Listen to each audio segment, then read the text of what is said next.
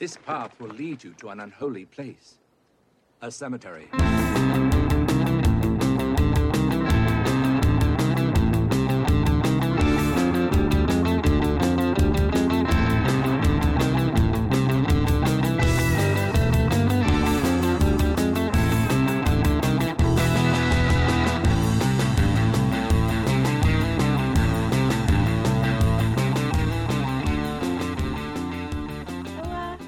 Jacqueline. Hi, Robin. How are you? I'm good. It's early on this snowy Saturday morning for me. It's already started snowing in Illinois, so. Oh, goodness. Well, it is nice and icy here this morning in Utah. The roofs are all white with frost, and I had to go outside with my dog. Was not happy about it. Yeah, my dog is still sleeping, so when she wakes up, we'll see how that goes. Oh, well, Hunter is now sulking on the couch because we are not going to that one special place that he loves so much. Can't say it out loud, or he'll be jumping on me while we try to record our super cool show today. Oh, is that place the PARK? That is the place. Ah. Oh no. Oh no. No, he's still asleep. Everything's fine. Okay, good. Okay. So this week we felt like we really needed to make up for last week and make up for it to the fans and make up for it to England. Yes, we needed a definite palate cleanser after last week's Most Haunted episode. Oof, that was a doozy. If you don't know what we're talking about, don't go listen to it because it was terrible. Our show was great, but like the show we talked about was not. So yeah, it was rough. Please listen to our show. Just don't watch Most Haunted. Yeah, there you go. That was way better. Yes. So we dove into our list of shows and we thought, what would be better than Antiques Ghost Show? Oh my God, Antiques Ghost Show. First of all, the title is a dream. Like, that is all I want in a show. Yeah, I was like, hey, Jacqueline, how about this? You're like, yes. Like, I could, like, not even, like, I don't know, what's it about? Nope. She was like, sold. Let's do it. And honestly, I'm here for the title too, because Antiques Roadshow, I think everybody knows, is one of the greatest shows ever made, and you can turn it into a fun drinking game. So, you know, it's fantastic. It is. So, and throw ghosts in the mix, and it's just great. Oh my gosh. This was like, if I could come up with my own ghost show that I would host, this would be it. Although I think I might have different wardrobe choices than the host of this show. So we'll get into that. Yes. So we watched Antique Ghost Show episode 4, and I have to say, when the intro began, it was like so enchanting and not spooky at all. I was like, oh, this is going to be lovely. Yes, it was like a lovely little intro song that like wasn't creepy, just very like, you know, kind of upbeat and like whimsical. I loved it. Yes. Yes. Like, it was just like, and they're like showing you like gardens and stuff, and you're like, this is not your typical ghost show. Okay. No, not at all. And so we meet the hostess, and her name is Nina Sebastian or something like that. Yeah. And she is lovely as well. She's, you know, British and charming and so friendly, but I was very distracted by her outfit.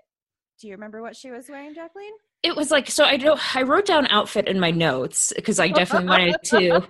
I wrote it down. Yeah, it was like, I don't know what she was trying for. I really don't. Like, I feel like she was trying to dress for another show or. Okay, so she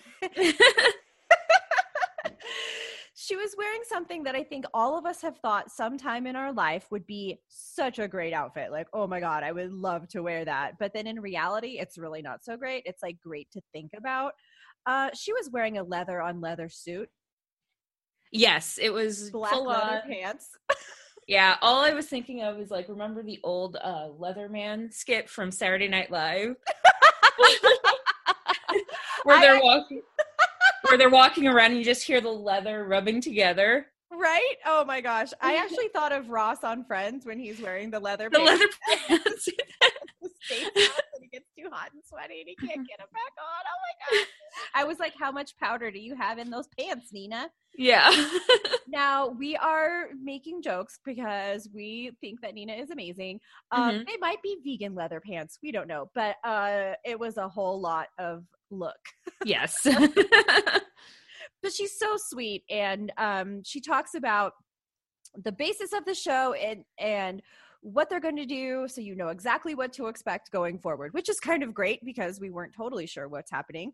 Yeah, we were just like, honestly, we just watched it for the title of the show. We didn't have anything else going in. Yeah, I literally did not even really look at it. I was like, a medium, antiques, and ghosts? Yeah, let's do that. So she tells us that we're going to be meeting Derek Acora, who is their resident medium psychic, and he is going to unveil the original stories and owners of the family heirlooms that their guests have brought to the show today. What? So excited. Yes, and full disclosure, I am kind of like iffy on the medium psychic scale because like a lot of this stuff, like especially if you look at like what's the guy that does like Speaking with the Dead? South Park made fun of him and called him like the biggest douche in the universe. What was his name? Oh my God. John Edwards? John Edwards, yes. Where like you can tell he's doing cold readings and just guessing like I see a J, anyone with a J. And it's just like, so I'm not really sold on the whole medium thing. And full disclosure, Derek may have been given all of this information beforehand before doing his reading. I mean, we don't know. We don't know. So like, that's just like my skeptics thing. He may have, or this may have been 100% legit. Yeah. And I mean, here's the thing. Like I was having the same thing of like, okay, great. So the producers found all this stuff out and and they're going to tell it to him. And then like, here's the show. But as you're watching, literally, Derek is the most lovely man that you just, I fell in love with him. And I believe you, Derek. Oh, yes. He is a very charming man. Like, I have to say, like, he's very, like, respectful, very charming. So, like, even if it may all be made up, at least he puts on a good show. Yeah, and like a very caring show. It's really lovely. Yes. And, it's funny because even when he like steps into the screen for the first time, like he's an not older, but like maybe 50s, 60s kind of man. Yeah. I don't know. I hope you're not in a different age group and I offended you, Derek, because I think you're amazing. Yes. Silver hair, and he's wearing a black suit, and he looks very well put together, and he's got a little earring, and I was just like, wait a second. He's adorable. Yeah, and then as soon as he starts to talk, you're like, oh, I love you. Everybody that loves nice things is going to love Derek. Yes. He is pure and good. So pure. Okay. And so what's really interesting about this show is then Nina tells us that we have 2 specialists that are going to be there as well. So basically the premise is that a family will come and bring their whatever haunted heirloom or something, or they just want to know more about it. Which we had one of each. There'll be 2 guests on the show, one of each. One person brought a haunted thing and the other one brought just items. And so Derek will do like a reading and with them in the room, and the hostess will be there, and the 2 specialists, Anthony Adolf. I can read my own writing. He is a family historian, and he will hear the story that is being told and take some details from the family and then look into archives and church records and census records and all that stuff to try to like piece together if what Derek finds in the reading is true or not. And then there's Chris Gowan, who is an antique specialist, and he will go and look into, is it possible that this item came from the time period that Derek is saying? Is it possible that whatever, he's going to look into it from like the physical antique. Yeah, kind of like the appraisal type. Yes, thank you. That's the word I'm trying to say. So it's kind of like doing like the genealogy show and Antiques Roadshow together with a psychic, and I am here for it. I love it.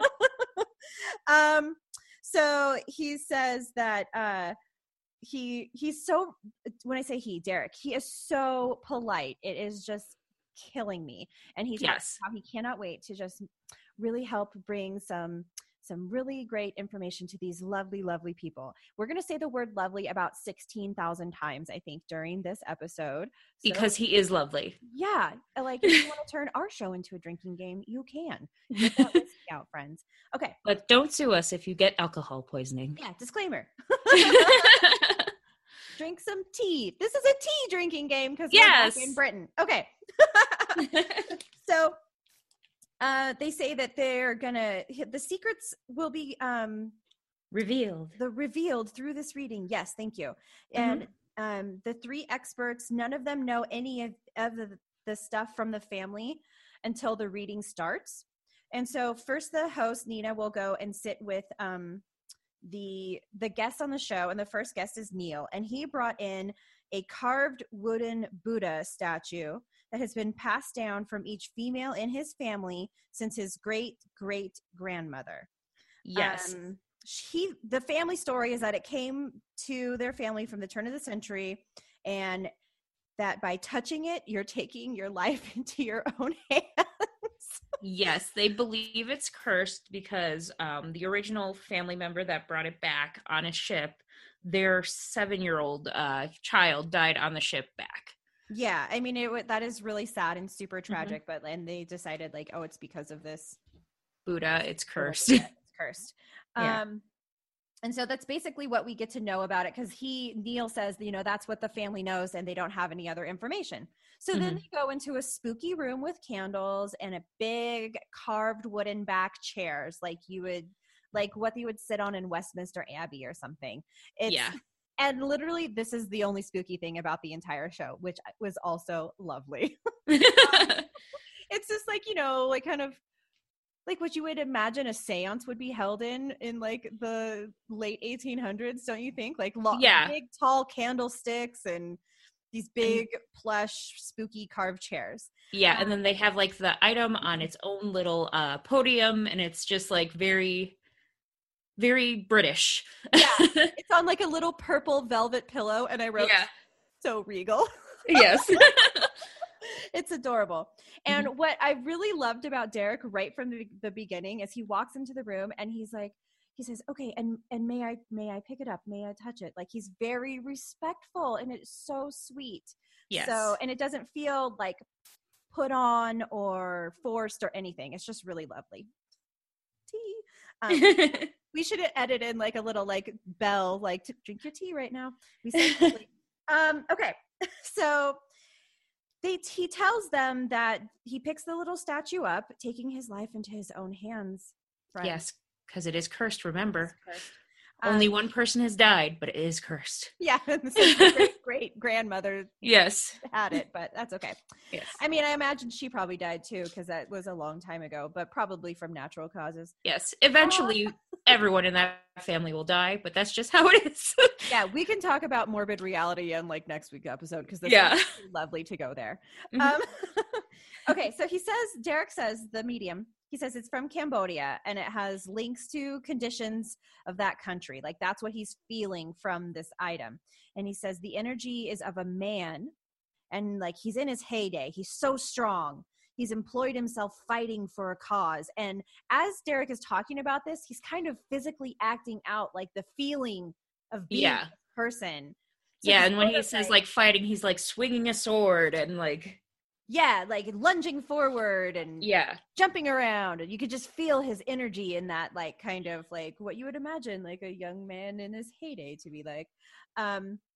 He says the guy has no fear whatsoever, that his mind has been trained, and he would go into the shrubs and hide like a leopard. And I thought that was adorable, because then Derek acted out being in a shrub and jumping out like a leopard, and I was like, yes.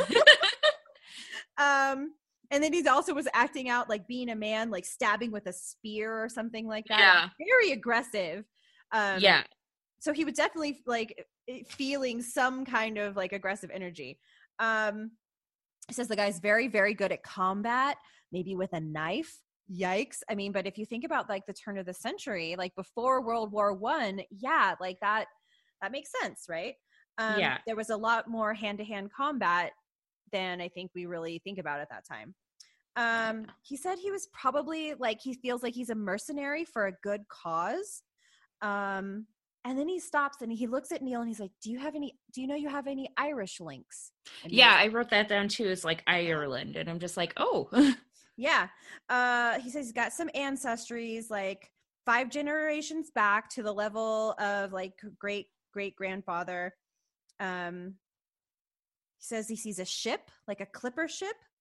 And Neil says that he understands. You can tell he's trying not to give any clues. Like the guest Neil is not trying to confirm or whatever, but he like trying not to feed him. Yeah. Mm-hmm. Mm-hmm.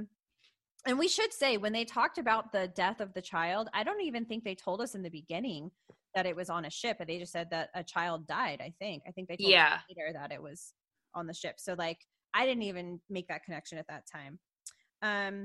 And then Derek says, your mother, who is the current owner of the statue, she says that she knows the energy is around it and she can feel the energy around it. And it sits near a clock in the mother's home. And he says there's spiritual sparks linked to the mother from the statue of souls that come in visitation. They come to visit the mother. And he says that he's like, it's not like orbs. He says it's like spiritual sparks. And I thought that is such an interesting visual. I've never heard anything described that way. Yeah. And then he says he's got 2 dates for the statue, linked to the statue, 1897 and 1903. And I did write down that Neil smiles at that time. Me too, yeah. And he says he's got a memory with Melbourne, Australia. Melbourne, I said it all weird. Sorry, guys. He said that the kids have grown and made the family bigger. And then back to the statue, Neil's mother loves and adores the Buddha. And she wants knowledge of 2 to 3 layers of people to come through. And he says, Mom will be well rewarded with good news and truth of these missing layers. Yes. And I put question marks after the missing layers and I'm like, what? I think that he meant is like the generations of people, the different layers of people that have owned this piece. But I was like, I just love the way he phrases these statements. I think it's really great. Yeah. And then he says that's all he's receiving at the moment, and he sets it back down very respectfully. And then he's like, "Thank you." Yes. And I was just like, oh, clap, clap, clap, clap, clap, clap. I love you, Derek. I'm your biggest fan. So then they go to the debriefing room after the reading. So the main character, Neil discloses in the debriefing room to the experts that his family did go to India around that time, and they did come back on a clipper ship anywhere from 1901 to 1903. Yeah, and I was like, oh, that's amazing. Yeah. Yes. The other thing, did you write down the thing about Melbourne? Yes. Yeah, so he says he does have some family in Melbourne, which is awesome. And he does believe he does have some Irish in the family. He's not sure from which generation, but he does have a suspicion that there is some Irish ancestry in his family. Yeah. The other thing he said about the family in Melbourne, which I thought was incredible, is that he has family there, half sisters of his mother, so his half aunts, I guess. Yeah. They didn't even know about them until 10 years ago. Yeah, it was like a new discovery, which is insane. Which made the family grow bigger. Derek is on point. Yeah, and I thought that was just so cool because my stepfather-in-law actually had a daughter come into the family that they didn't know about for a long time. And now she's a wonderful part of our family and has been since I've been a part of the family, since way before that. But, for most of her young life, he didn't even know she existed. And then all of a sudden there's this whole new piece of the family. It was really cool. So I was like, whoa, they have a whole family in Australia. Okay. So yeah, they say the sparks and the orbs, and Derek is he there? I can't remember. I don't remember if he's in the room, but Neil says that he has been recording orbs at work. Oh yes. That's right. I wrote sparks and orbs again and I couldn't remember why. Yeah. So he brought the Buddha, I think he said, to work like before doing the show, and he has engineers like in the office, and they started freaking out, and like he started like using recording equipment in that area, and like he's recorded tons of orbs just flying around in the dark, which is kind of creepy. Yeah, and like they showed the footage of it, and it's not just like, to me it didn't look like just some dust floating through the air.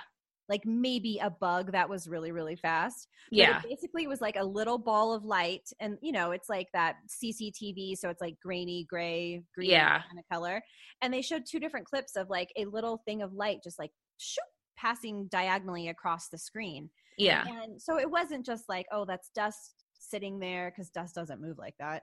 And you can tell that it's not like it didn't look to be like sped up or anything like that. So I don't know. It was interesting, to say the least. Yeah. So Anthony, who, if you remember, is our family archive. What did I write down as his thing? The family historian. Yes. Oh my gosh. Remember how last week I said I had like 1 page of notes and I didn't even write anything for the second episode? I have 11 pages, guys. So this is how much I love this show. Yes, we have very detailed notes because the show was lovely. It was so great. So Anthony, he goes to look into the Cambodian connection, and he wants to know from Neil, you know, do you have any names of relatives that went to India or Cambodia? And then Chris, who is the antique specialist, he says, there's a problem with Buddhas for centuries. Yes. The same way, they would be made the same way with the same tools and materials, like for centuries. So it's really hard to pin down an exact time frame sometimes, because for like 200 or 300 years, a certain area will make the statues exactly the same way. Yeah, it's hard to date them because they've been made the same way for so long that it's hard to say like, oh, this is definitely from the 19th century, or oh, this is definitely from the 18th century. Yeah, like anybody that watches Antiques Roadshow knows that the appraiser will just be like, oh, this, because of this tiny little nick that they make in the bottom of this ceramics, that you can now tell this is exactly from between 1917 and 1922. And you're like, what? How do you know that? Exactly. But he's like, no, not the case with these wooden statues. And he says, you can't tell at this stage, but he's going to go talk to some experts. And Anthony is going to, he's going in and he's tracing the family tree. And so at this point, they actually bring Neil back. It's like 2 weeks later or something. And they were like, we created a little film to show you of everything that our historians have discovered.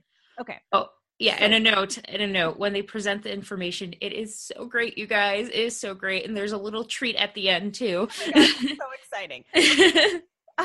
I just like, I love this show so much. I totally texted Jacqueline in the middle of it and was like, I would just watch this show. Like, I think it's amazing. Yes.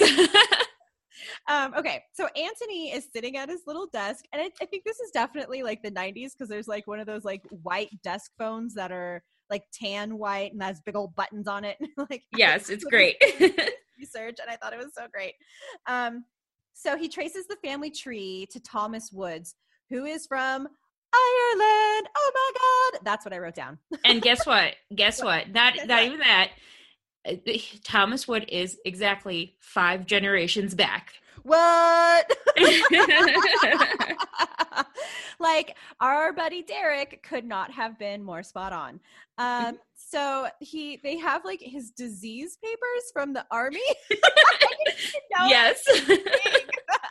But it makes sense. I mean, I guess that like, hello, I guess this was before internet and cell phone time, so everybody had to write stuff down on paper. Yeah. Poor Thomas Woods. He had syphilis in his left eye. No, yeah, I mean, and specifically in his left eye. That was in the records. Yeah, I didn't know it went to like I thought it would just be like, I don't know. I thought it was like in your junk and then affects your whole body. That was the junk that ended up in your trunk, and I don't know. But no, it goes to like your eyes, your nose, and all kinds of stuff. And now they said in Thomas Woods' defense, syphilis was actually very common at that time. So like in our current standards, we're like, oh my God, like that's a STD, what? And, yeah. But, and like, yeah, it is.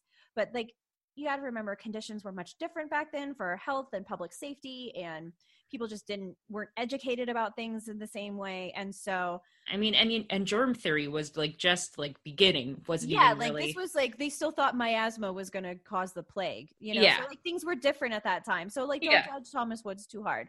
Mhm. But for after 4 years of the Army, he was deemed not fit for the service anymore, and so that's where this disease papers from the Army came from. And so because at that time, like if you sign up for the Army, most likely you like a lot of people that did that are now going to be military people that's their career. Mhm. And so after only 4 years, he's a young man. That's the only thing he's been trained for. He didn't go to college or or trade school or vocation. And so he's like, maybe now he became a mercenary soldier. And a decade later, they find in the records that he has a son that is born in South Africa. And so yeah, so clearly he was doing something that required travel to exotic locations for him. right, like, Mhm. and you think about like what it took to get that far away, like, holy cow, that's and like on a ship, on, you know, trains, on all these different things that actually take a much longer time to get places. Like this is a lot of travel. Yeah. And so he's like, oh, maybe he went all the way to Cambodia. Anyway, yeah. And then our buddy Chris, who is the antique specialist, he goes and talks to an expert, and she is hilarious, and I love her. She is great. Like she immediately sees it and she's like, oh, this is definitely from Burma. And he goes like, how do you know? Like not from Cambodia? And she goes, no, the reason why I say it's for Burma because Buddhas at the time were sculpted to look like the people in the country.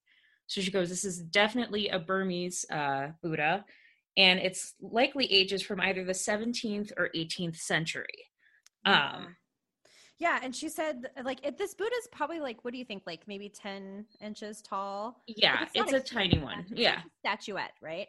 But Yeah. it's very dark wood, and she's like talking about like the different lacquer, and like in I guess the Cambodian style, they'd put more facial features into it. And if you're Yeah. familiar with like Angkor Wat, which is like this amazing ancient city in Cambodia that has all these incredible carvings and statues around it, they're all highly detailed. So it would make sense, you know, to say like, oh, it's not in the Cambodian style. Yes. But she does think it's like 17th or 18th century. And Chris asked her like, who would have owned it? Like, would it have been like a small village? She said it would have been like a small village shrine, or even like a personal shrine. Yeah. Yeah. And like, can you imagine? She says like, it was not unusual for soldiers to collect them, and maybe he bought it from a villager. Can you imagine just being like, hey, yo, I'm here being a cool mercenary in your village. And could I just buy that very important religious shrine from your house? Thank you. Yeah, it's It's a different time. Yeah, things were like not great in that time for artifacts from any country. I mean, there's still like one example I know of, just because I have Greek family, is the Elgin marbles that are still in the British Museum, and they do belong in Greece. I'm sorry, England, you did take a lot of things from other countries during this time. Yeah. Like, okay, England, you made a lot of your own history, but you kind of stole a lot of history from all over the world. Yeah. And, like the Elgin marbles is such a good example because they were from like the top of the Parthenon. Is that right? Yeah. And they kind of belong back there. Yeah. And they're not even like, Elgin is the name of the guy that like took them from England. So like, can you at least call them like the Parthenon marbles? Yeah. Like, hello. Yeah. Anyway. And not to mention mummies that they burned for fuel and stuff like that. It was not a good time for ancient artifacts. Yeah. Do you know that they used to like do in England, they would like, if you were a rich fancy person, you would buy a mummy and have a mummy unwrapping party. Like, so you would have dinner and all of your very fancy friends would come over, and you would have a mummy laid out in the parlor, and you would unwrap it to see like the different amulets and jewelry and things that were on the mummy. And then it would be burned. Yeah. Like not for ceremony, for literally for fuel to keep you warm. Yes. And for fun. This is before radio and TV. So thank you, technology. Yeah, I think like the unwrapping part was the fun part, right? And yeah. Fun's over, time to burn this body. Yeah. Like, I just think, holy I can't even imagine what we lost that we'll never know about like these ancient cultures because people did things in such a different way, but that's an entirely different story. Yes. We could maybe do an entire new podcast just on like the injustices of history. Anyways, okay. Back off that tangent. Yes. So they find out that Antony says that the son-in-law of Thomas Woods is an Irish soldier, Walter Russell, and he served in India. And so this was 3 years before he was there. Like by the time that he arrived, this had just happened that British soldiers had marched into Burma and annexed it into India. So there is the Burmese connection to getting the Buddha. Yeah. And like, you know, Neil had said his family went to India. So Derek was right. Yep. Okay. So he says that one of his children died in 1901 aboard a ship, and that he was put, Walter Russell himself ended up being put into an asylum for what they call general paralysis of the insane. And then he died in 1902. So this is where the connection to the statue being cursed comes from. Yes. The son, you know, he's like a 7-year-old boy, and he dies while he's on this ship on their way back to England. And that's where the clipper ship comes in, because those were the ships that were very popular at that time for that sort of travel. And just how sad that it was. It you know, you hear like, oh, they had children that died young, and you know, just had so many children because you never know, infant mortality, da da da da. But it's not true. Like, it's real people, but it's like real people with that loved their children. Yeah.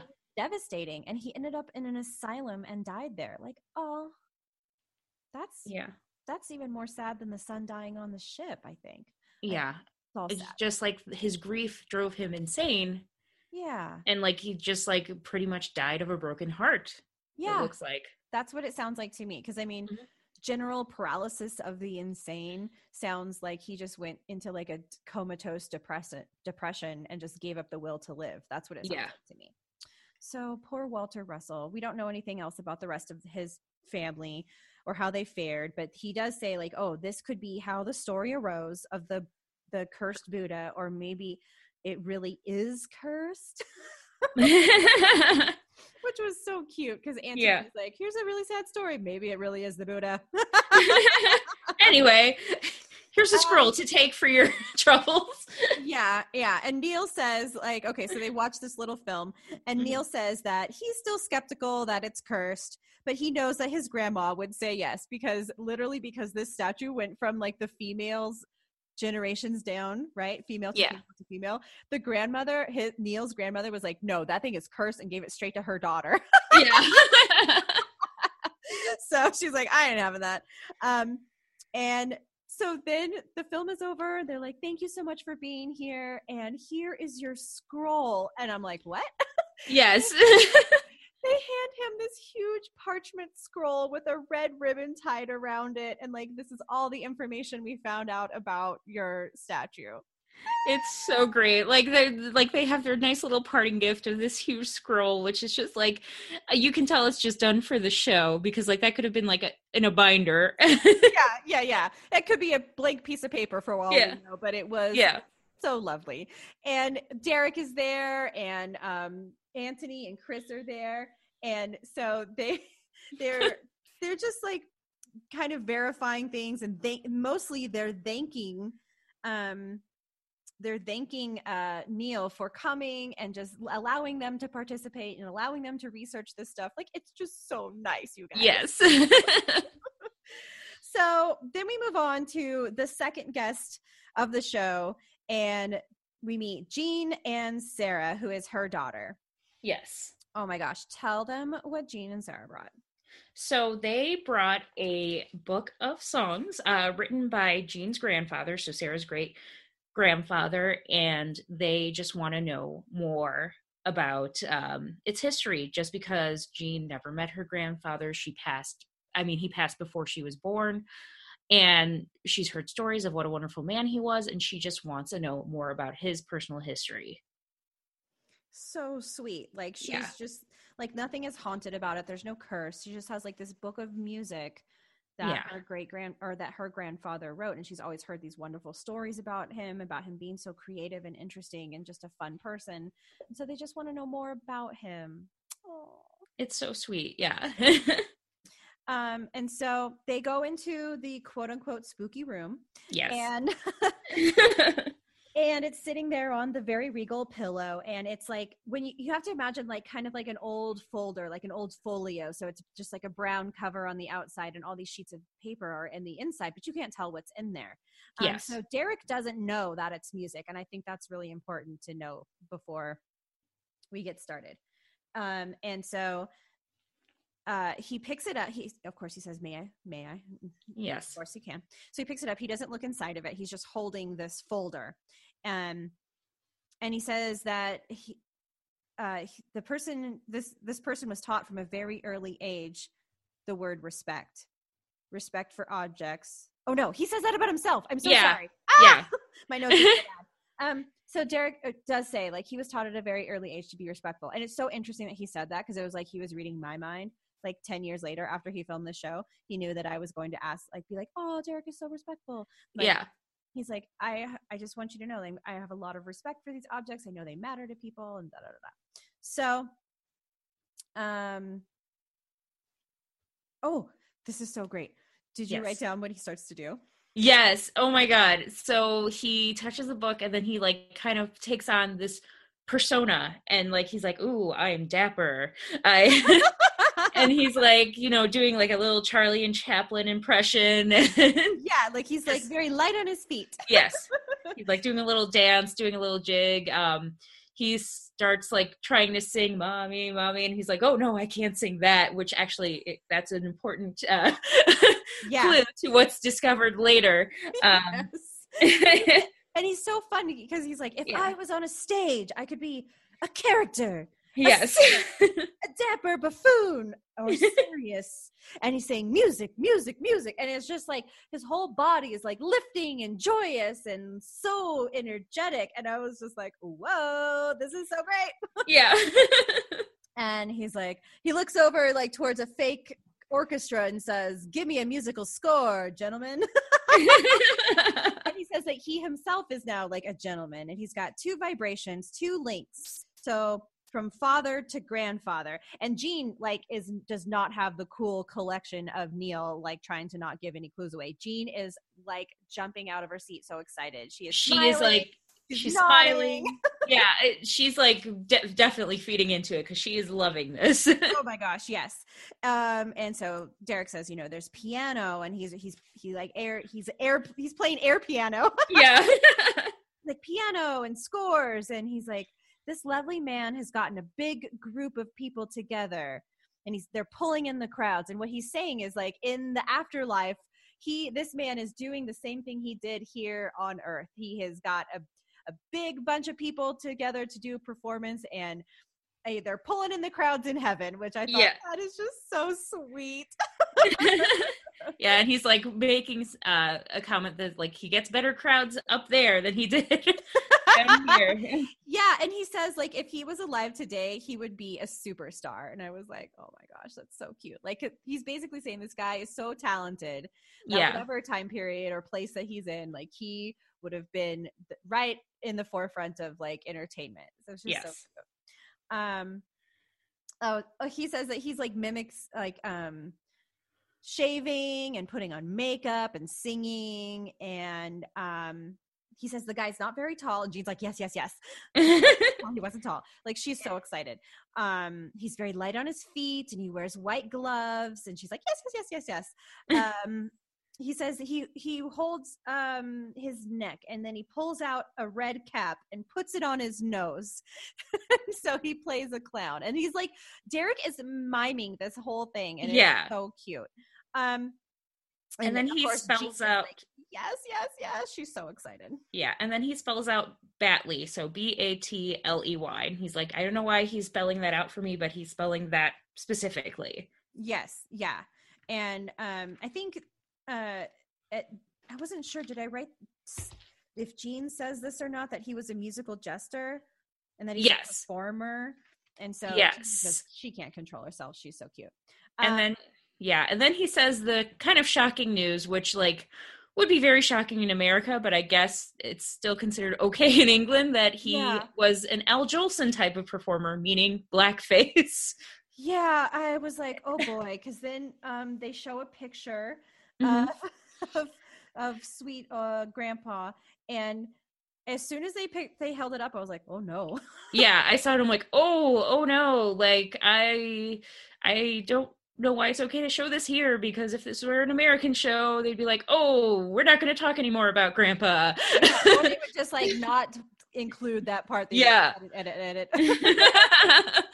Yeah, and I wrote in my notes pics of granddad, and I wrote possibly blackface question mark. And then Derek says that he's blacked up. Oh God. Oh God. And I wrote, oh God, remember it was a different time. I think on the picture it said blacked up. That's what it was, and Derek just was reading it. Okay. Yeah. So yeah, and oh boy. Jean says that this is okay. We've actually left the medium reading at this point, and Jean is like talking with Anthony and Nina and Chris. Yes. And so she's like, he described grandpa to a T. The stories that she's heard, she's 100% sure that grandpa was there sharing his spirit with Derek and doing all that. And it's like because of the dancing, because of the actions, and like the energy that he was embodying. And she says that his name is Herbert Roland, and he was a comedian. Batley, remember that Derek had spelled out Batley, is where the grandfather came from, where he was born, and all of the family was from. Yes, so, they're located in Batley. That's amazing. Like he got it spot on. It was so cool. So Anthony says, like, they're going to go do their research now. Anthony, the family historian, says he fears there may be very little he can do because there's not a lot of records of performers from that time. Yeah, it wasn't a profession that was recorded. Yeah, it just happened. And then Chris, he wants to go and recreate the music from Grandpa Herbert, because in 1914 he wrote a song that was a winner of a local contest about war songs, and the song is called "That Was the Widow's Prayer." Yes, and Jean says no one in the family is musically talented or plays the piano, so she would just love to hear it performed once. Yeah, they've to hear what her grandfather wrote. So great. Yeah. So now we come back for the results, and Derek is there with them, and he's like, I have total faith that they will prove all of my feelings. It's so great. So they watch their little film about the recordings. Chris goes to the Lindley Players to put on the song, and they show they're in the theater, and in the audience, he's the only one there, and up on the stage are two old men, and they are the cutest people I've ever seen in my life. There is a man at the piano, and he is just dressed in a suit, and it's like a keyboard piano. Yeah.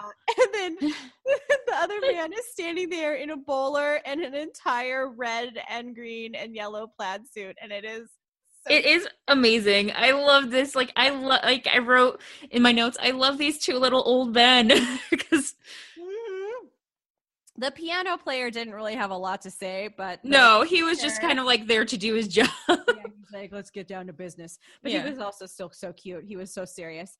And then the gentleman in the bowler and the suit, like when you think about it, if you think about pictures of like vaudeville kind of performers, which I think is about this time, the black and white pictures of them, they're all like, you can tell they had like really bright patterns on and things like that. And so like when I first saw him, I was like, it is so garish. Like, it was like so much. It was a shock, but that's what they wore. Yeah. But when you think about the difference of not having TV and not having movies and things like that, the different visual mediums that we're so used to, like going to see a live performer in a bright costume, like that seems totally normal. Yeah, it makes sense. Yeah. So he sings the song, and it is a very sad song. Yeah. And what's interesting is Chris says that the antiques gentleman, he says that at that time, the audiences really liked to be lifted with a song and then depressed with a song and then lifted again. Like they knew they liked the depressing songs because they knew that a lifting one was coming also. Right around. Yeah. Yeah. So, and I kind of like likened it to like when you're at a school dance and there's like the fast song and then they do a slow song and then there's a fast song and then they do a song. Like you gotta mix it up, right? So and so he sings the song. It's super duper sad, and it's about a son that is being sent to war, probably World War I. Yeah, and is just real. And the widow is praying. Oh boy, for her son. It was very depressing. Yeah, I was like, this is the winner of the contest. They've been talking about him being a comedian and an entertainer and Al Jolson like, and so this is not what I was expecting at all. Yeah. And then he has him play like a little more. Does he have him play it? He's like now a more lively song. Yeah, they played another lively song in his songbook, but unfortunately the lyrics were lost to time. So they don't know. Oh, that's right. What he sung during it, but it was a very like jaunty kind of upbeat tune.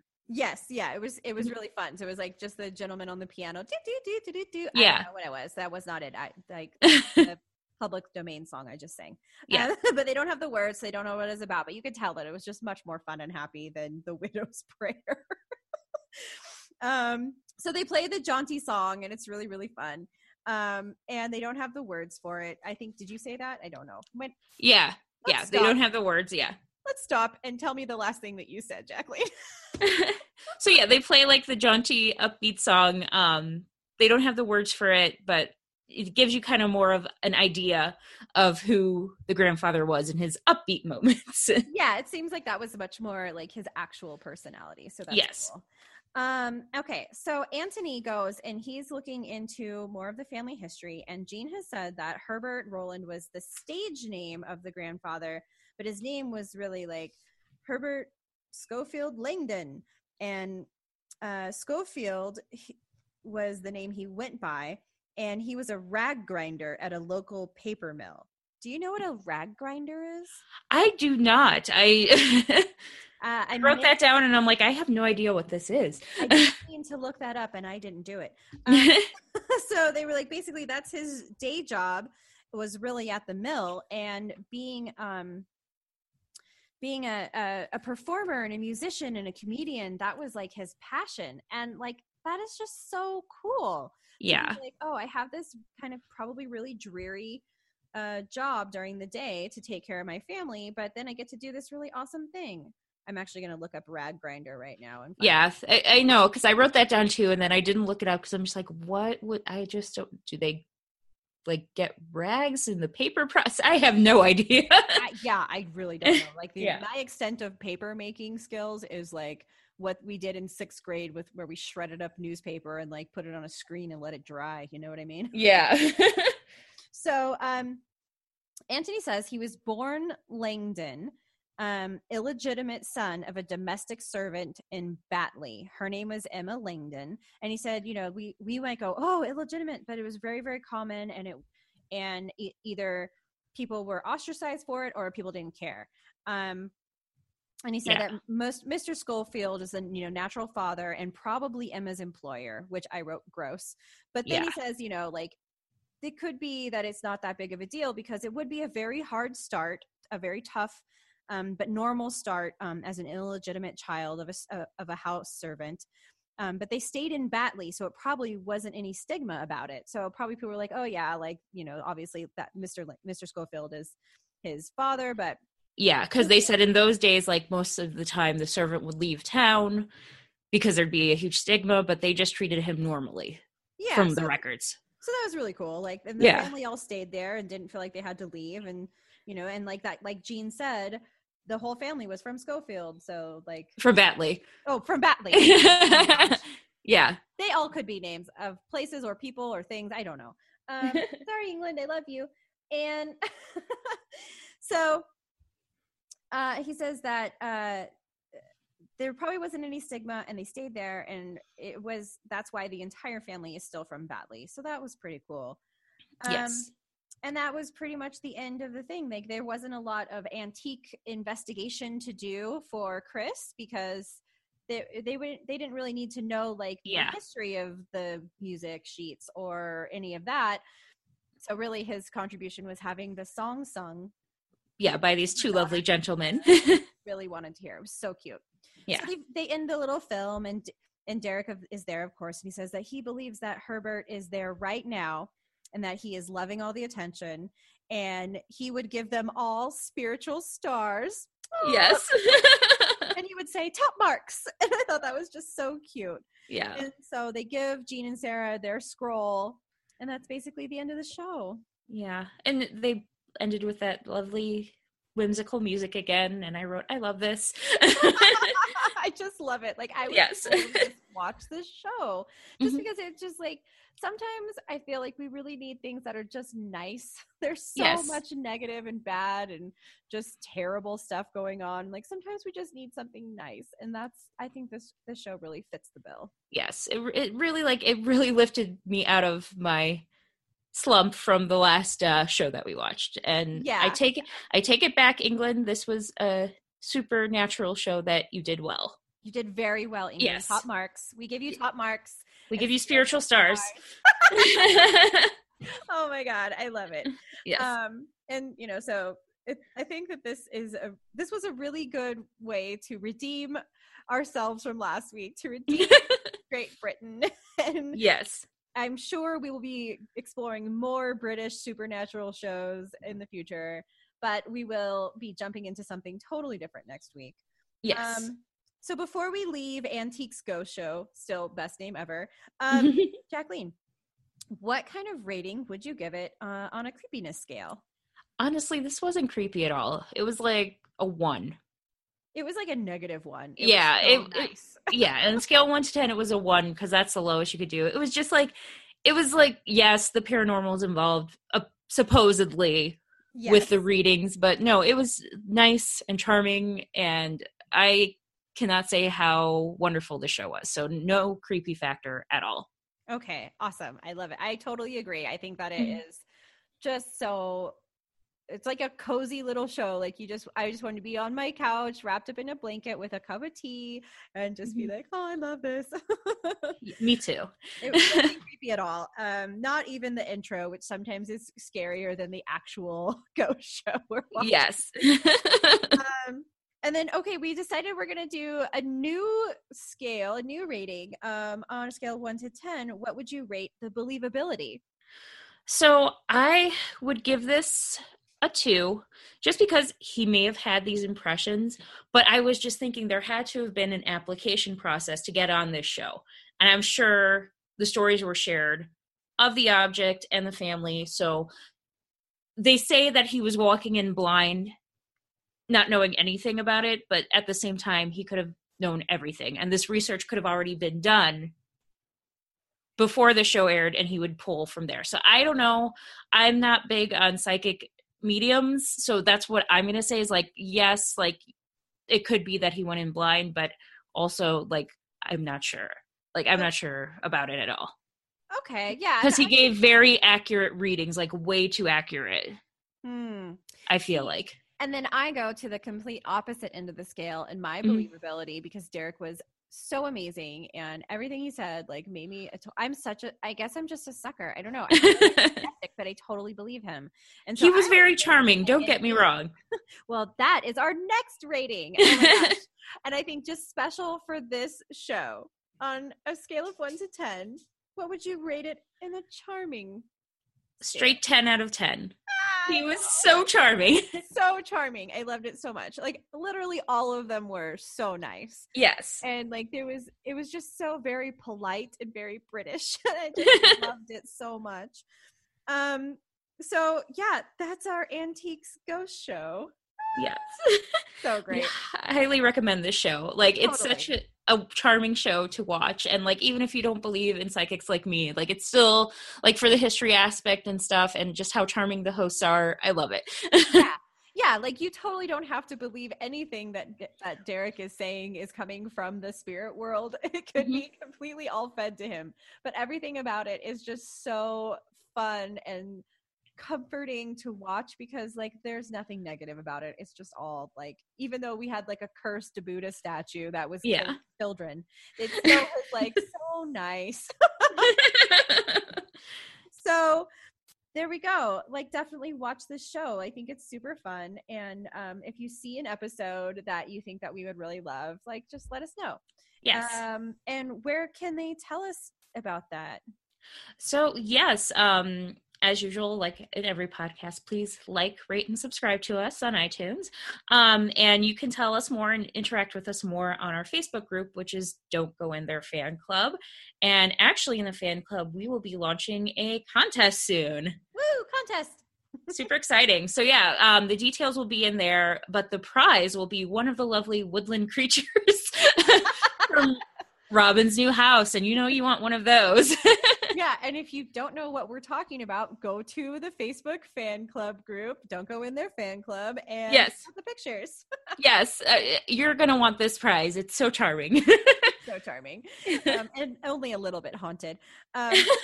Which, I have to also say, Jacqueline texted me this week about an app. Oh yeah. Oh my gosh, and I downloaded it immediately. It is called Ghost Radar Legacy. It basically is like it's like a little radar scanner, and it's like little green dots will show up when there's a ghost near you, and then it tells you the words that the ghosts are saying.